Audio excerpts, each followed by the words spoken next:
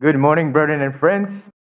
It's good to see you this morning, and we want to thank you for joining us here at the Go to Community Church of Christ for our worship services today.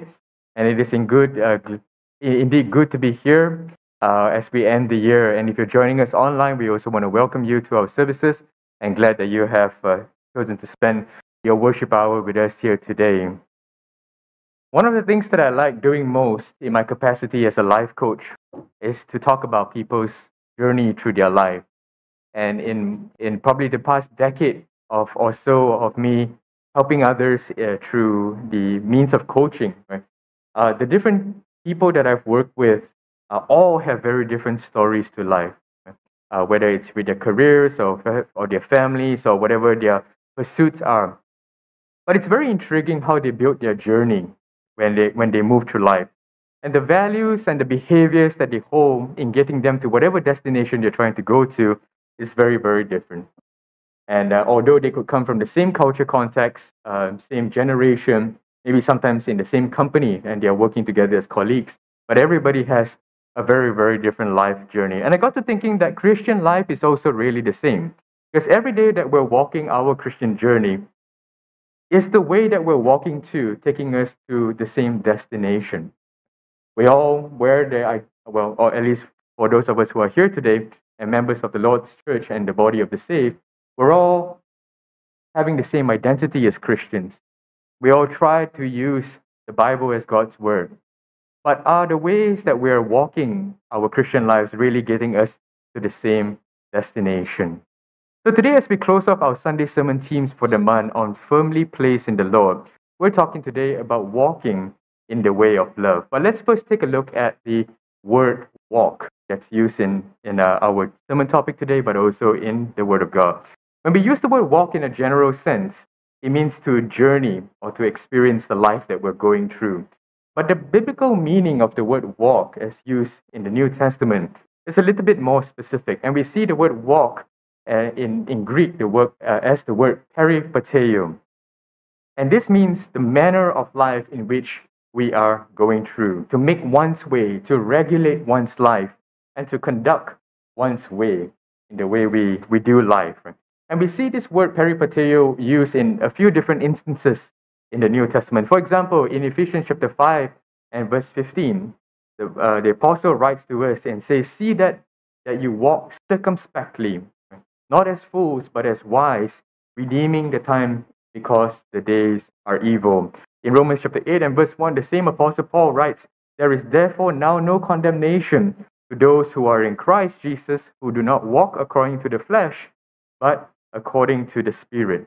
And then the same Apostle Paul in Romans chapter 6 and verse 4 talks about walking in newness of life. And all these are the words peripateo. So how we conduct our way, how we make our way through life matters.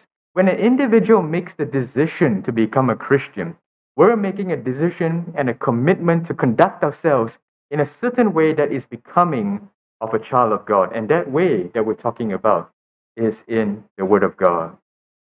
Now, as we go a little bit deeper into what love is, or what walking in love is, we would be amiss if we didn't talk about our Savior, our Lord and Savior, Jesus Christ.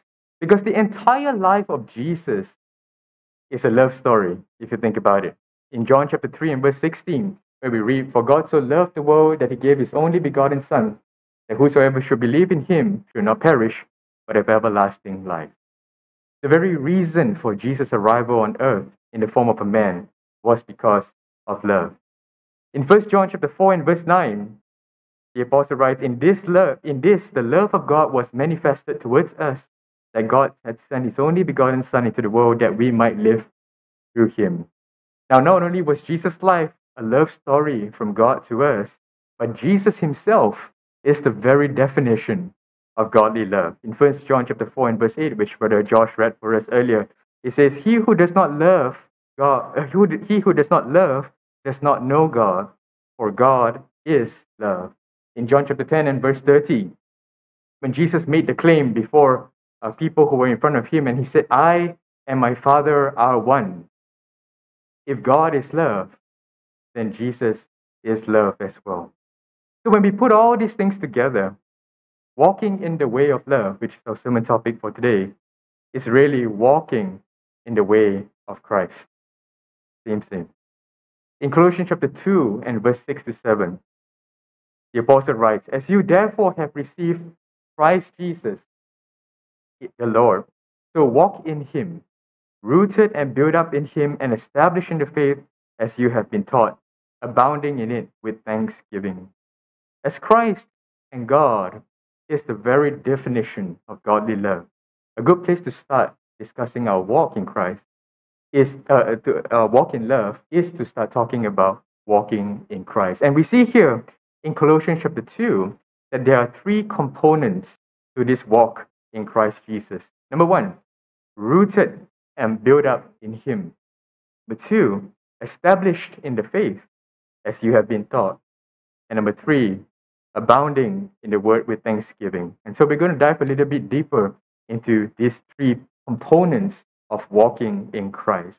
For those of us here today who are children of God, we made a decision at some point of our life to follow after God. And this decision came with a commitment to be also called a Christian, which is our new identity. We had our identity as a person, our name, our family name, wherever we came from. But this identity is something that we all share when we made the decision to follow God. And with this new identity came a certain change of direction in the way that we were walking our life. Some of us here made the decision to become Christians at a very young age, maybe between 10 to 12 years old, some in our teens. Some of us here have only found